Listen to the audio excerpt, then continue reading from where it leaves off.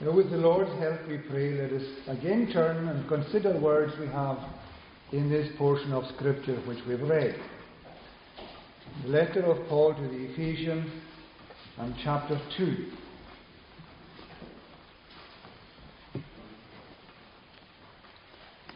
We may again read verses 8 to 10.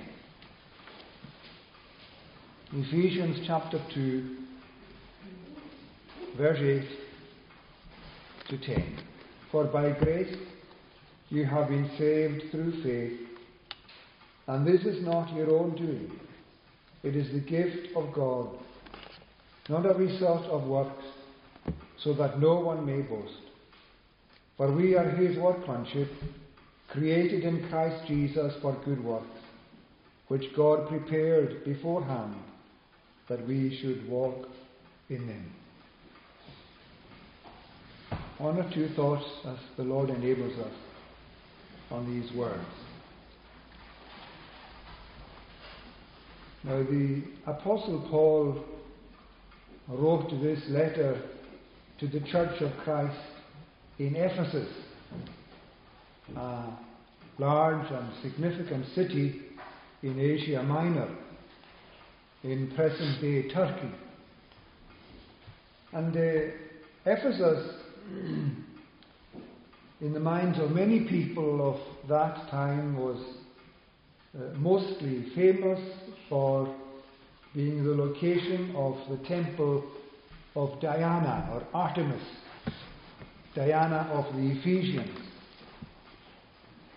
That temple was said to be one of the seven wonders of the ancient world.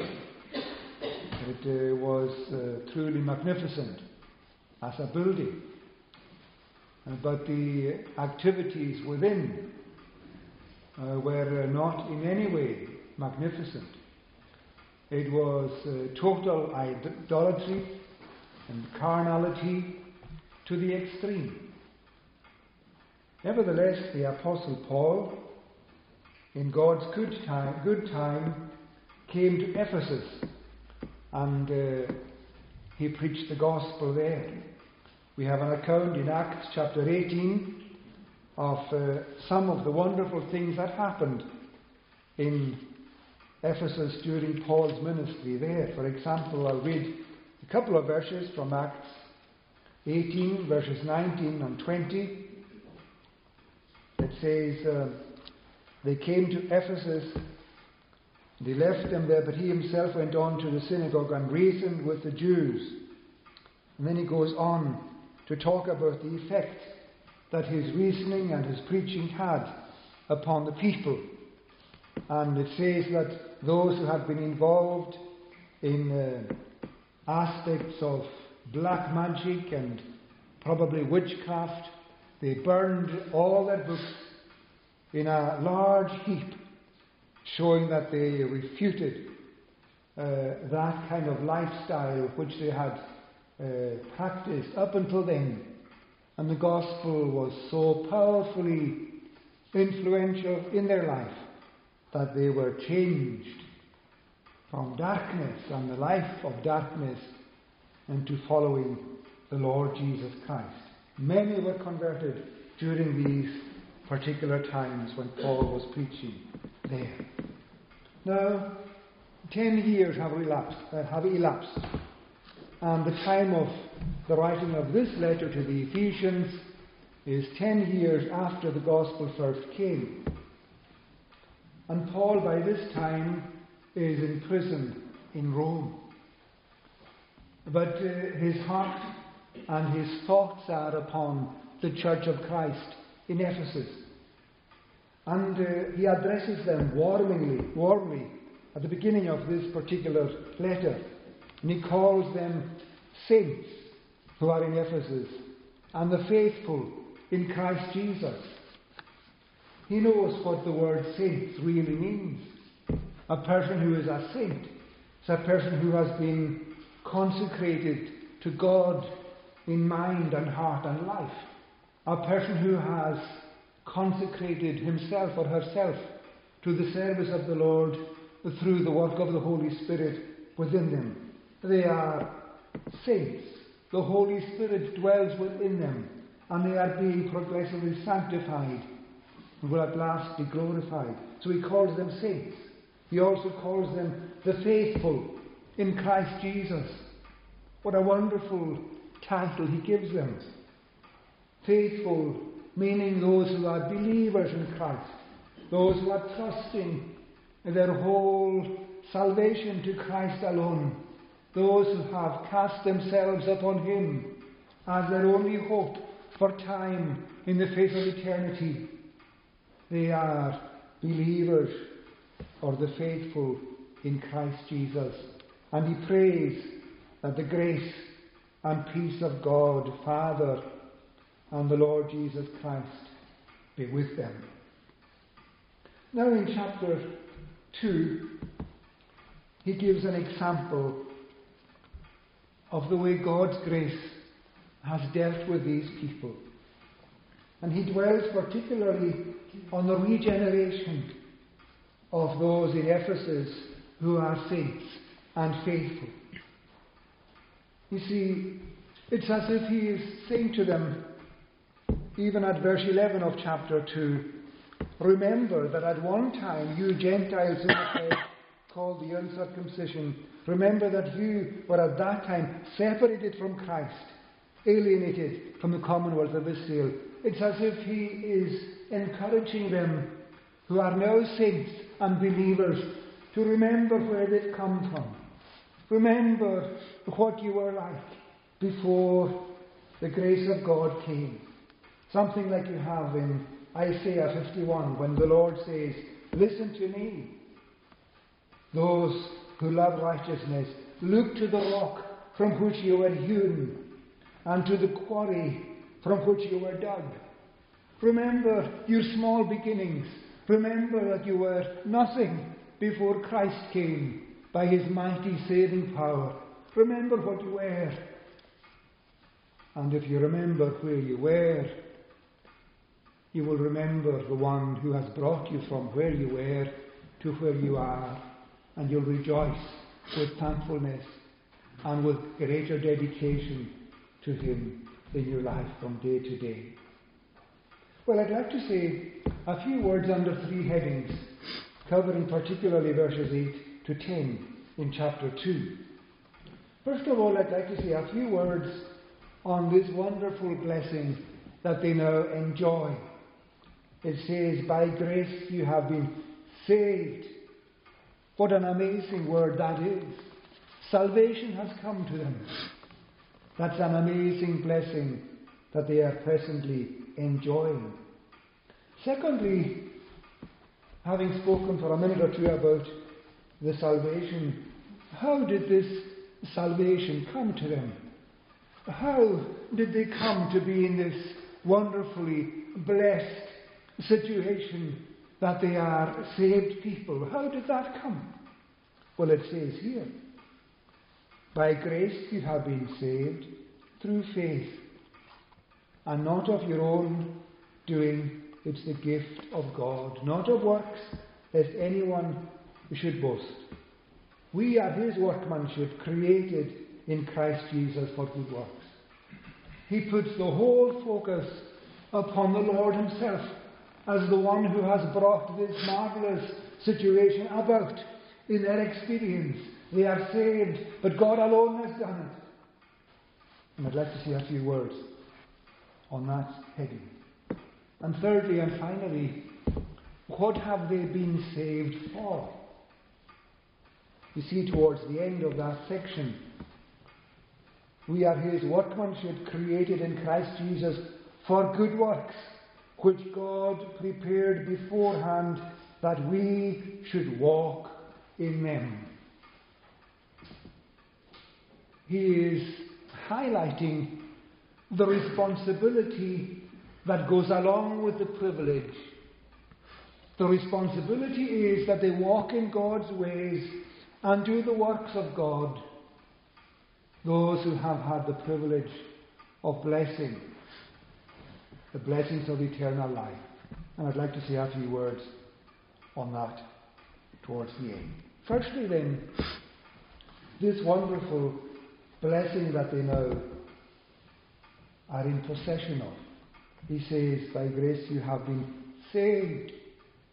Now the word saved, it means to deliver, to protect, to heal, to make whole, to be safe.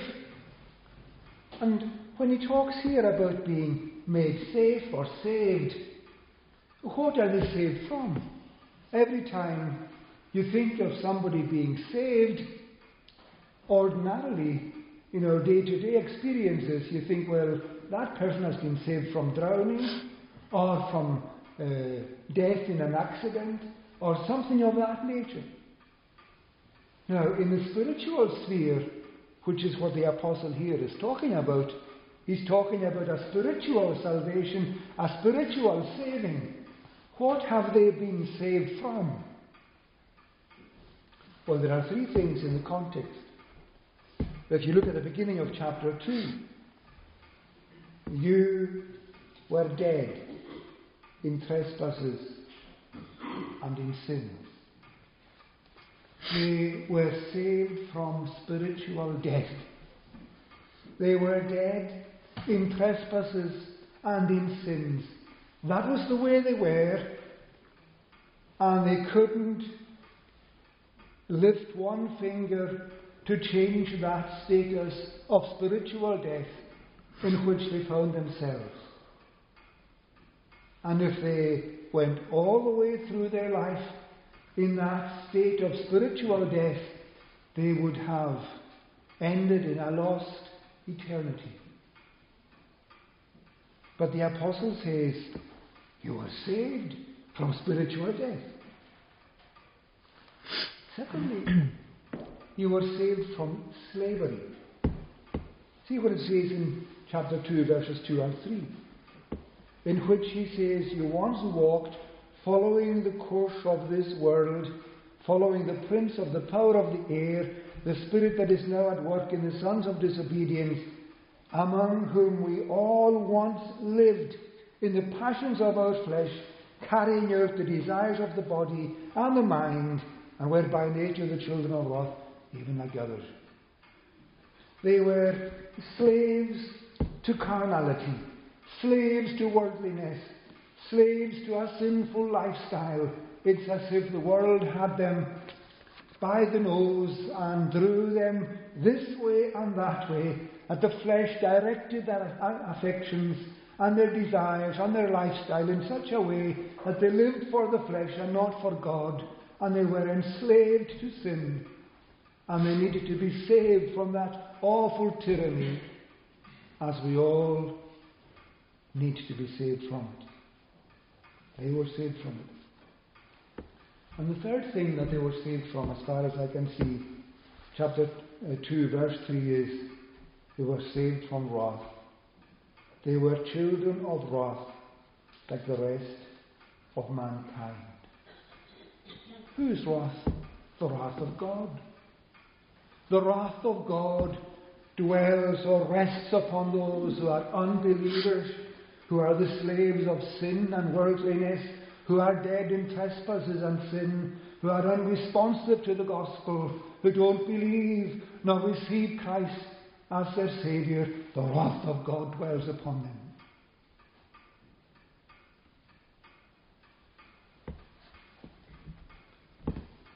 There is no darker picture possible in this world than to be in that condition in which these people had been before grace came. No one of them had power to alleviate the situation, to break out of that awful dead darkness. And that is what they would have been consigned to eternally had the Lord not intervened in their life. That's exactly a picture of myself and yourself. That is the way we are by nature. We are dead in trespasses and in sins. We have been born carrying the guilt of Adam's first sin. Even at the point of our conception, the guilt of Adam's first sin attaches to us. so that when we come into the world, we need to be cleansed from the guilt of Adam's first sin, original sin, and from then on, every actual sin that we commit, whether in thought, word, or action.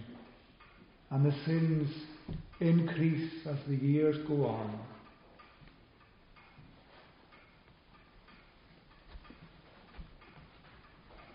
But he is going to highlight to them the way the Lord, in his marvellous grace, has intervened in their life. You see, the people in Ephesus, they were far away from the centre of things so far as the Scripture had been concerned. They didn't have any association with the covenants of promise like the Jews had. They didn't have any access to the Scriptures of the Old Testament like the Jews had down through the centuries. They were really rooted deeply in idolatry of various kinds. But the gospel came to Ephesus, even in the proximity of the temple of Diana, before whom so many bowed the knee. But the power of the gospel identified itself in the heart of the elect in Ephesus, and they were saved from the power of sin, saved from the wrath to come. But secondly, how did this wonderful blessing come? Well, we see that in verse 9, he says, "This salvation has come to you, not by works." Not by your own works. You see, the Jews particularly were famous for trying to work their own way into the favour of God, trying to keep various commandments and adding to the 10 Commandments many, many other laws that they so faithfully tried to keep in order to get the favour of God and at last be received into heaven. But you see what the apostle says, writing to the Galatians chapter 2, "By the works of the law no one will be justified. No one can break out of this prison house of sin by his own efforts. There has to come one from without and come in to order the blessing upon us." And that's what we have here. Not by our own works, lest any man should boast. It's amazing the way, you remember the account we have in the Gospel of Luke of the Pharisee and the publican going up to the temple to pray. And the Pharisee, confident in his own righteousness, starts to boast in the presence of the publican and before God that he is thankful he's not like other men are. He does this and he does that and he does the other thing. And he looks contemptuously at the little man over there, shaking in his boots, that publican. But the publican, he had the mind of God and the ear of God. And he said, "God, be merciful to me, the sinner." And Jesus said, he went down to his house justified rather than the other. He wasn't justified on the basis of his works. He was justified because he received the grace of God in his heart. You see, it is not by works, it says, but by grace. Isn't it amazing? The word grace so often appears on the pages of Scripture. What does the word grace mean? Well, I suppose we all have some idea of what it means. It means the gratuitous favour of God. It means the loving kindness of God bestowed upon those who are completely undeserving and unworthy. We are undeserving of the least of God's mercies. But He, in His grace and in His love, has come into the heart and life of His people in such a way that He has changed their very nature, changed their circumstances, and He has changed the status that they have in the presence of God. They were once enemies, but now they are friends. Isn't it amazing When you read in Romans chapter 5, verses 6 to 10, you find an account there of what we were like, but what God has done. It says in verse 6, while we were yet without strength, Christ died for the ungodly. We had no strength to serve Him, no strength to worship Him, no real inclination to seek Him while we were unconverted. We had no strength at all to desire Him. But then, when we were without strength, He died for those who were ungodly. While we were sinners, Christ died for us. And then it says, while we were enemies, God reconciled us by the death of His Son. What an amazing act of God that is, to show grace to those who are undeserving, to show mercy to those who have repeatedly refused to bow the knee, to bend the knee and to bow before God. He nevertheless, in His own time and in His own way, He comes into their experience, like He did with these Ephesians. And He reminds them, by grace you have been saved, and then it is through faith.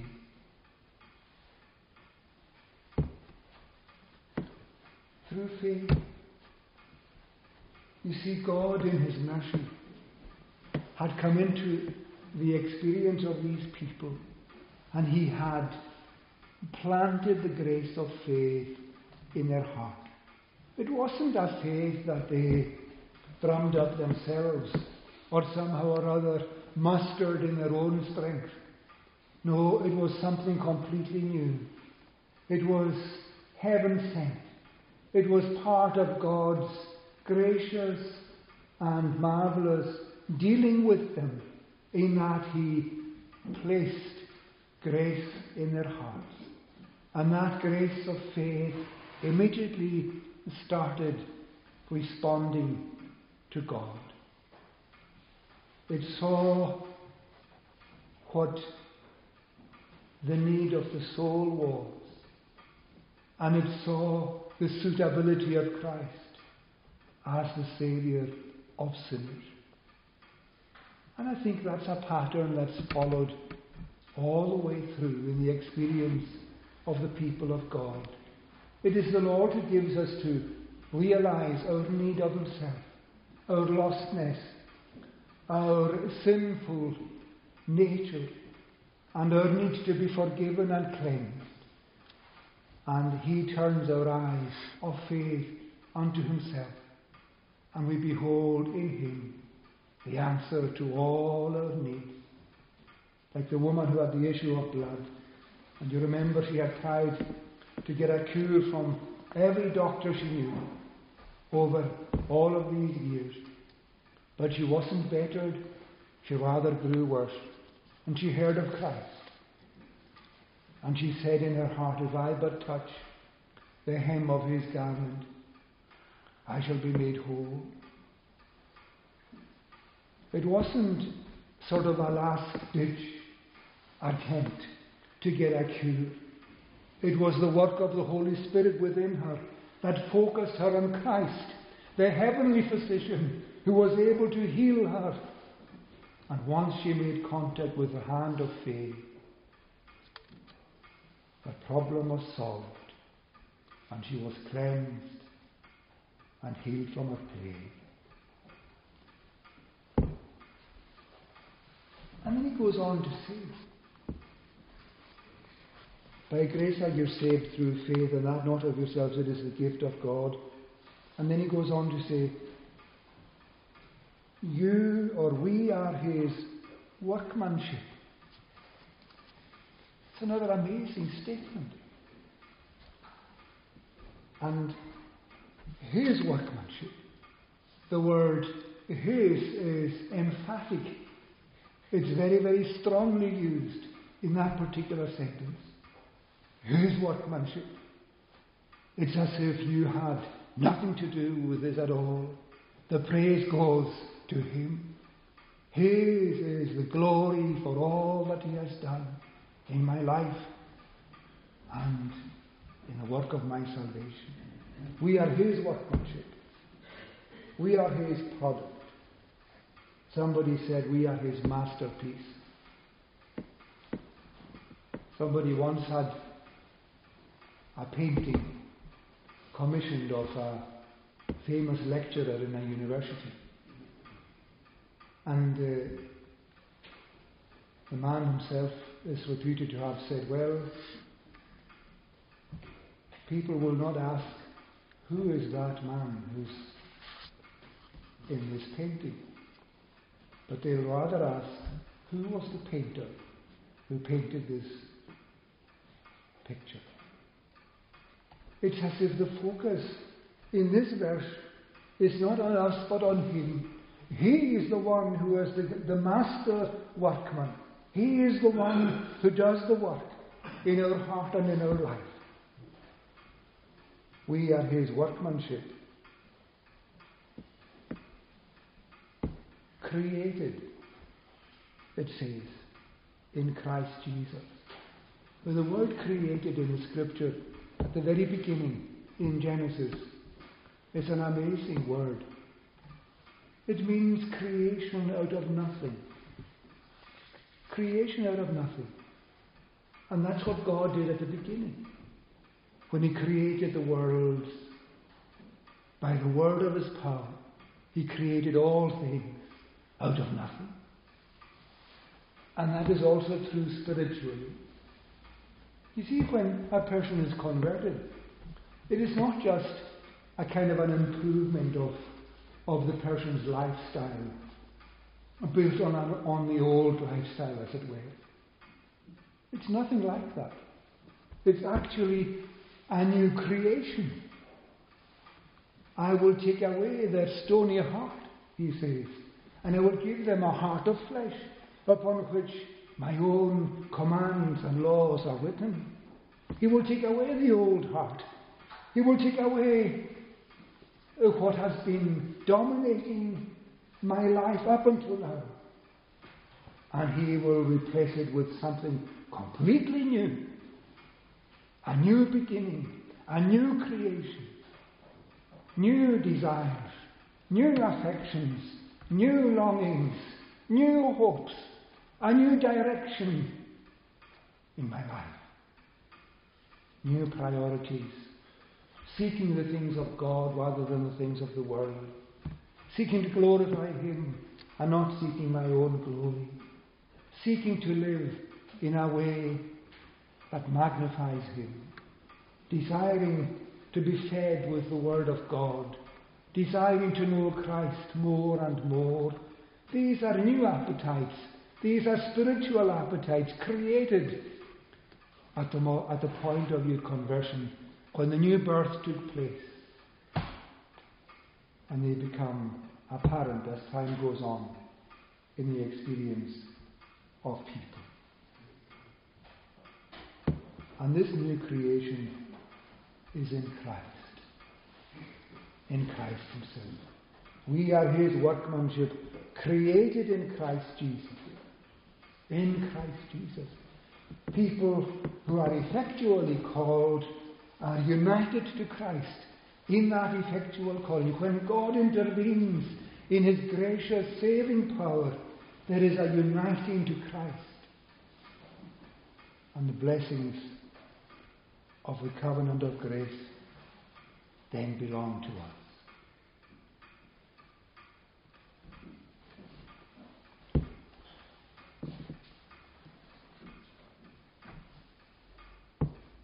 Christ is the source of our new life.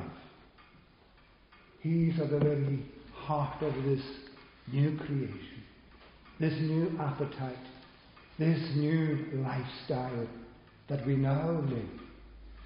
We live according to the leading and guiding of His Holy Spirit within us.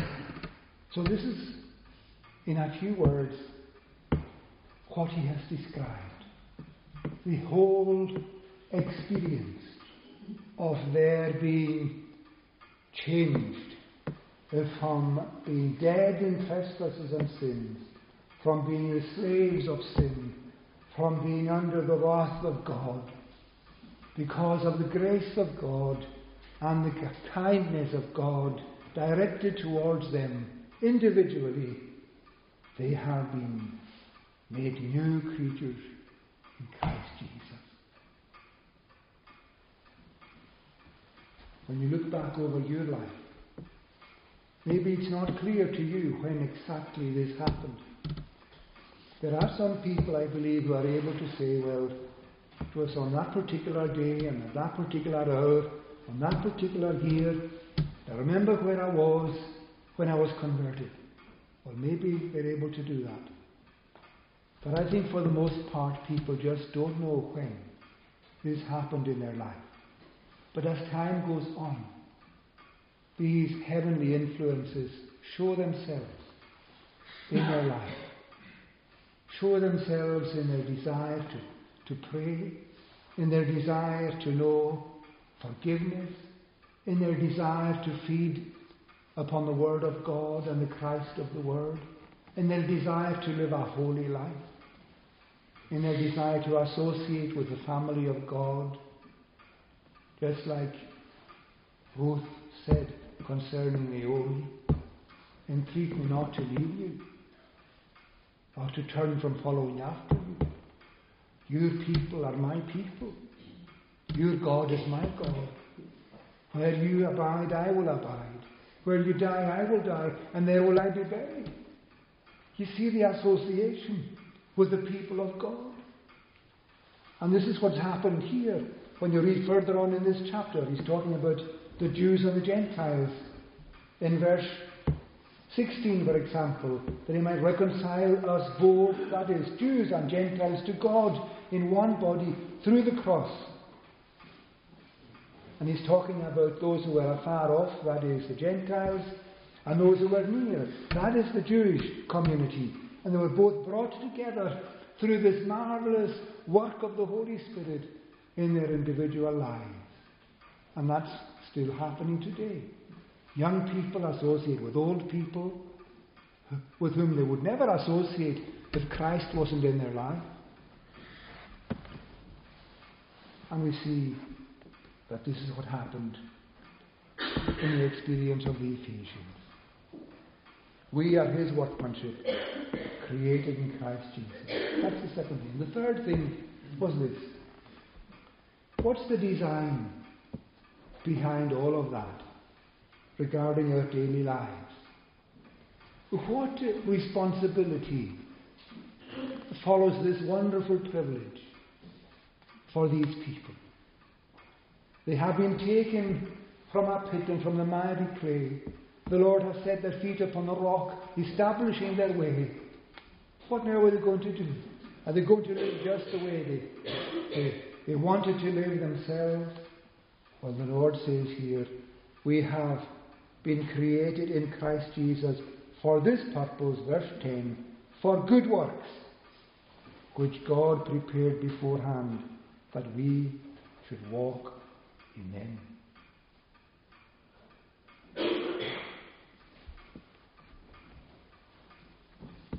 You know, good works are not the ground or the means of our salvation. It is not on the basis of our good works that we are saved. But good works are the consequences and the evidences of God's saving work in our lives. And if we don't have good works, we ought to question whether God has actually come into our life in a saving way. You see, it says here that God has prepared works for us to do, that we should walk in them.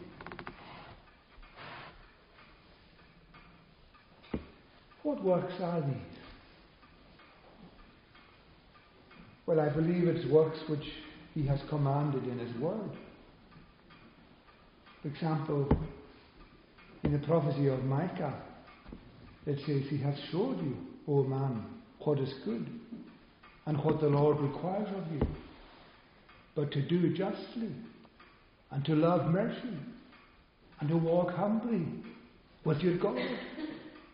These are works that He has prepared or appointed for us to do.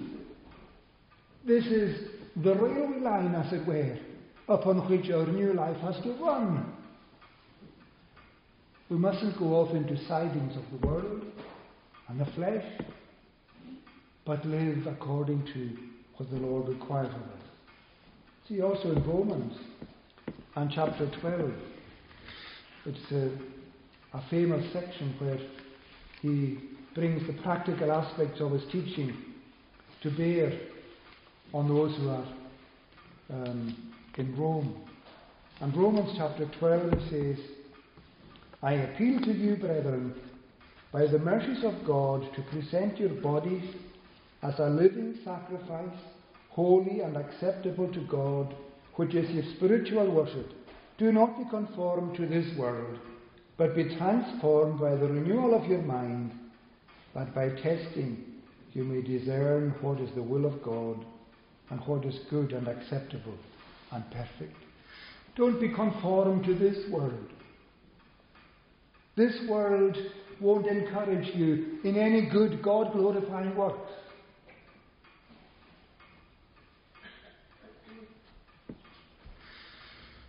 The new life must be a life unto holiness and good works. And I was thinking, well, can I just highlight maybe 4 good works that we may focus on for a moment. First of all, what about repentance as a work? When Jesus started his teaching ministry, he used that word at the beginning of his sermon, repent, for the kingdom of God is at hand. Repentance. It is so important. What does it mean? Repentance. Unto life is a saving grace, whereby a sinner, out of a true sense of his sin, an acknowledgement of the mercy of God in Christ, doth with grief and hatred of his sin turn from it unto God, with full purpose of and endeavour after new obedience. You see, you cannot live a godly life apart from ongoing repentance. Repentance for every day.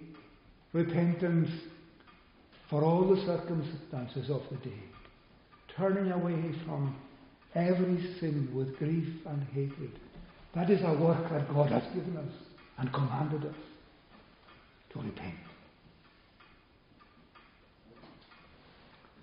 The next work, I believe, is equally important. That is the work of faith. Repent and believe the gospel.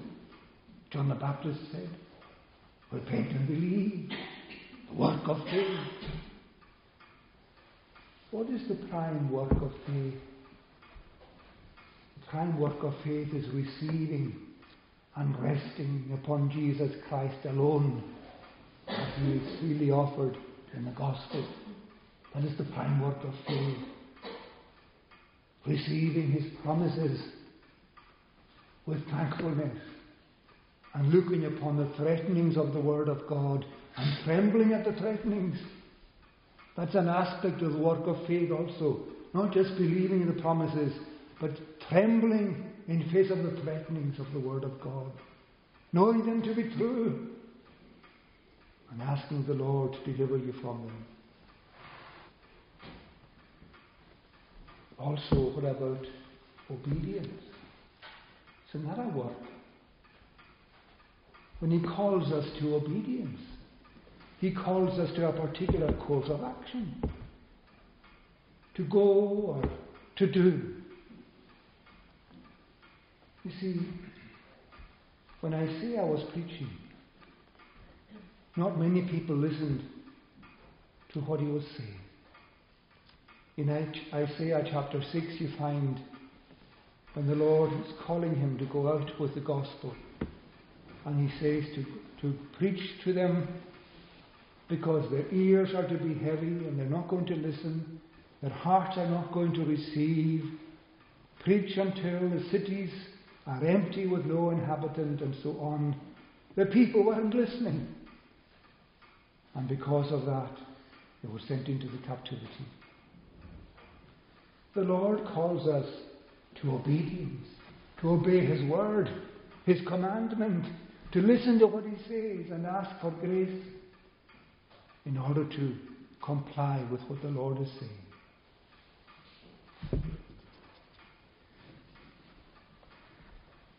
If the Lord has come into your heart and life savingly, He places a responsibility on you also. He says in relation to the Lord's Supper, this do in remembrance of me. And that's a step of obedience, as well as being a step of faith, as well as being a step of love. You love the Lord, you want to be obedient to Him, and you want to exercise faith upon Him. He asks us to walk in these good works. Satan will try and draw us away into other avenues whereby we are not going to be faithful. And he'll encourage us in every wily way to turn out of the path of obedience and the path of faith and the ways of repentance. Ask for grace to keep walking the straight and narrow way. The Epistle to the Ephesians, written about 64 AD,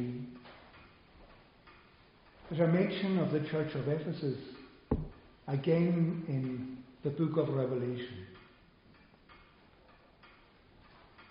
And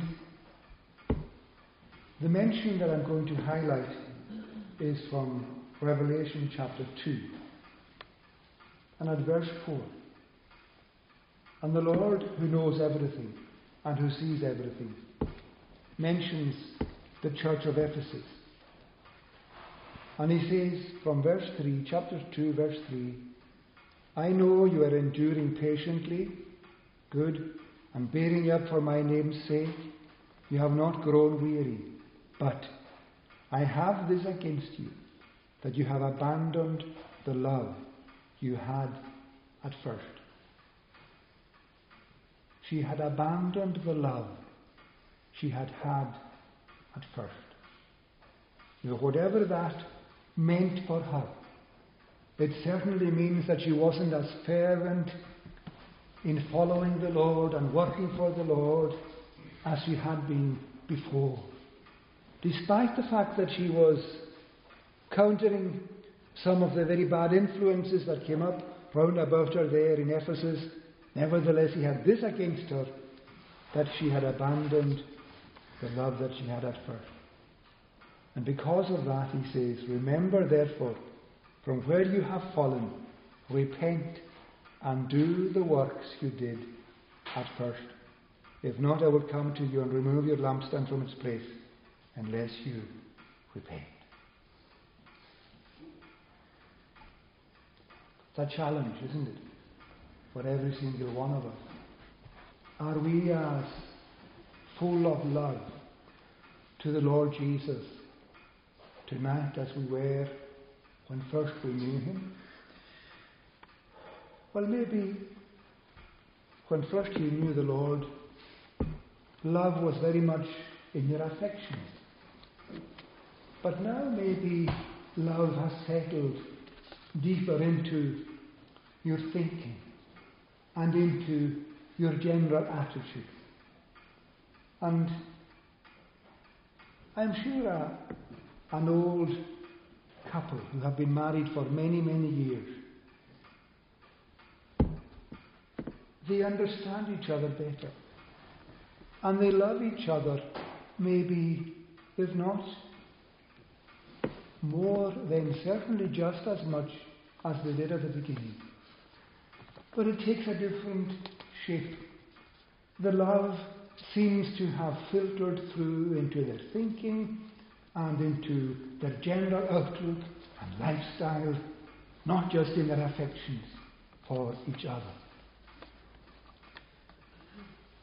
The point I have is that we need to ask the Lord to keep us in love with Himself, to keep us obedient to Himself, to keep us faithful to Himself, and to keep us constantly turning away from every known sin in our life, repenting of it day by day.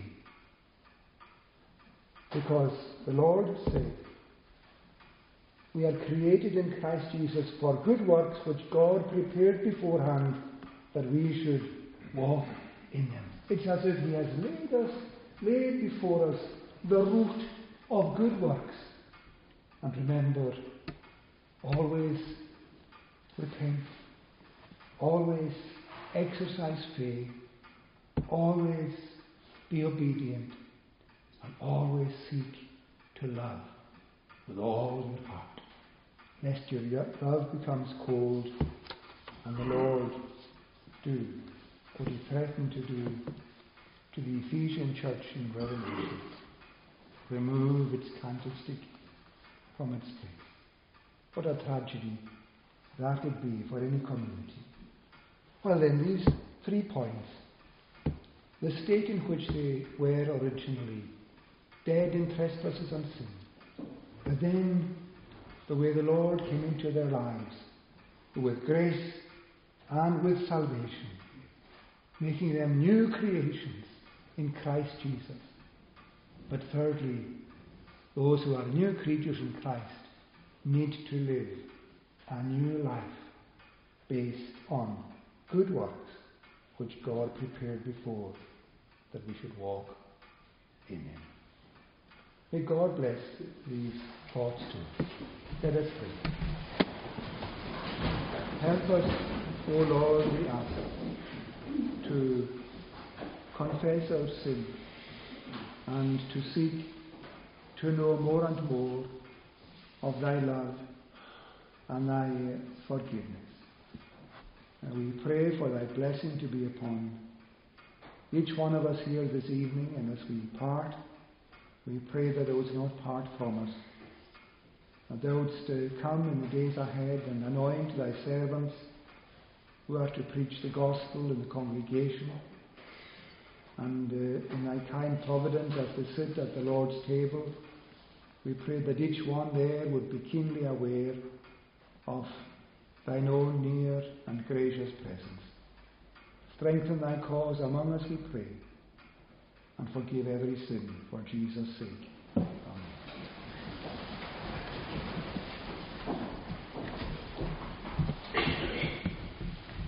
We'll conclude by singing from Psalm 116. 116, from verse 9 to the end. I in the land of those that live will walk the Lord before. I did believe, therefore I spake. I was afflicted sore. I said when I was in my haste, that all men liars be. What shall I render to the Lord for all His gifts to me? I'll of salvation take the cup, on God's name will I call. I'll pay my vows now to the Lord, before His people all.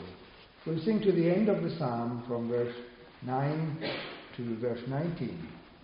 I in the land of those that live.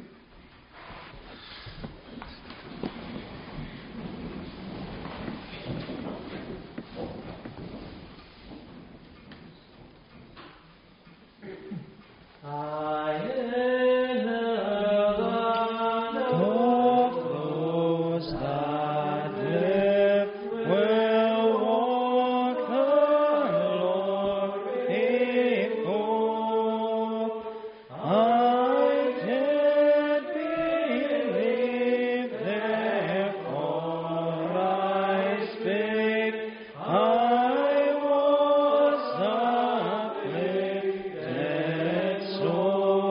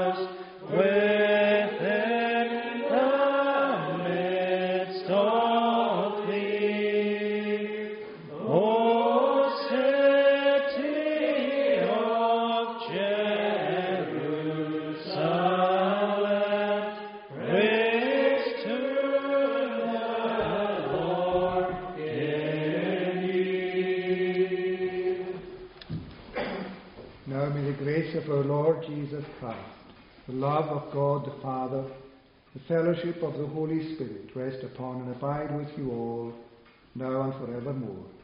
Amen.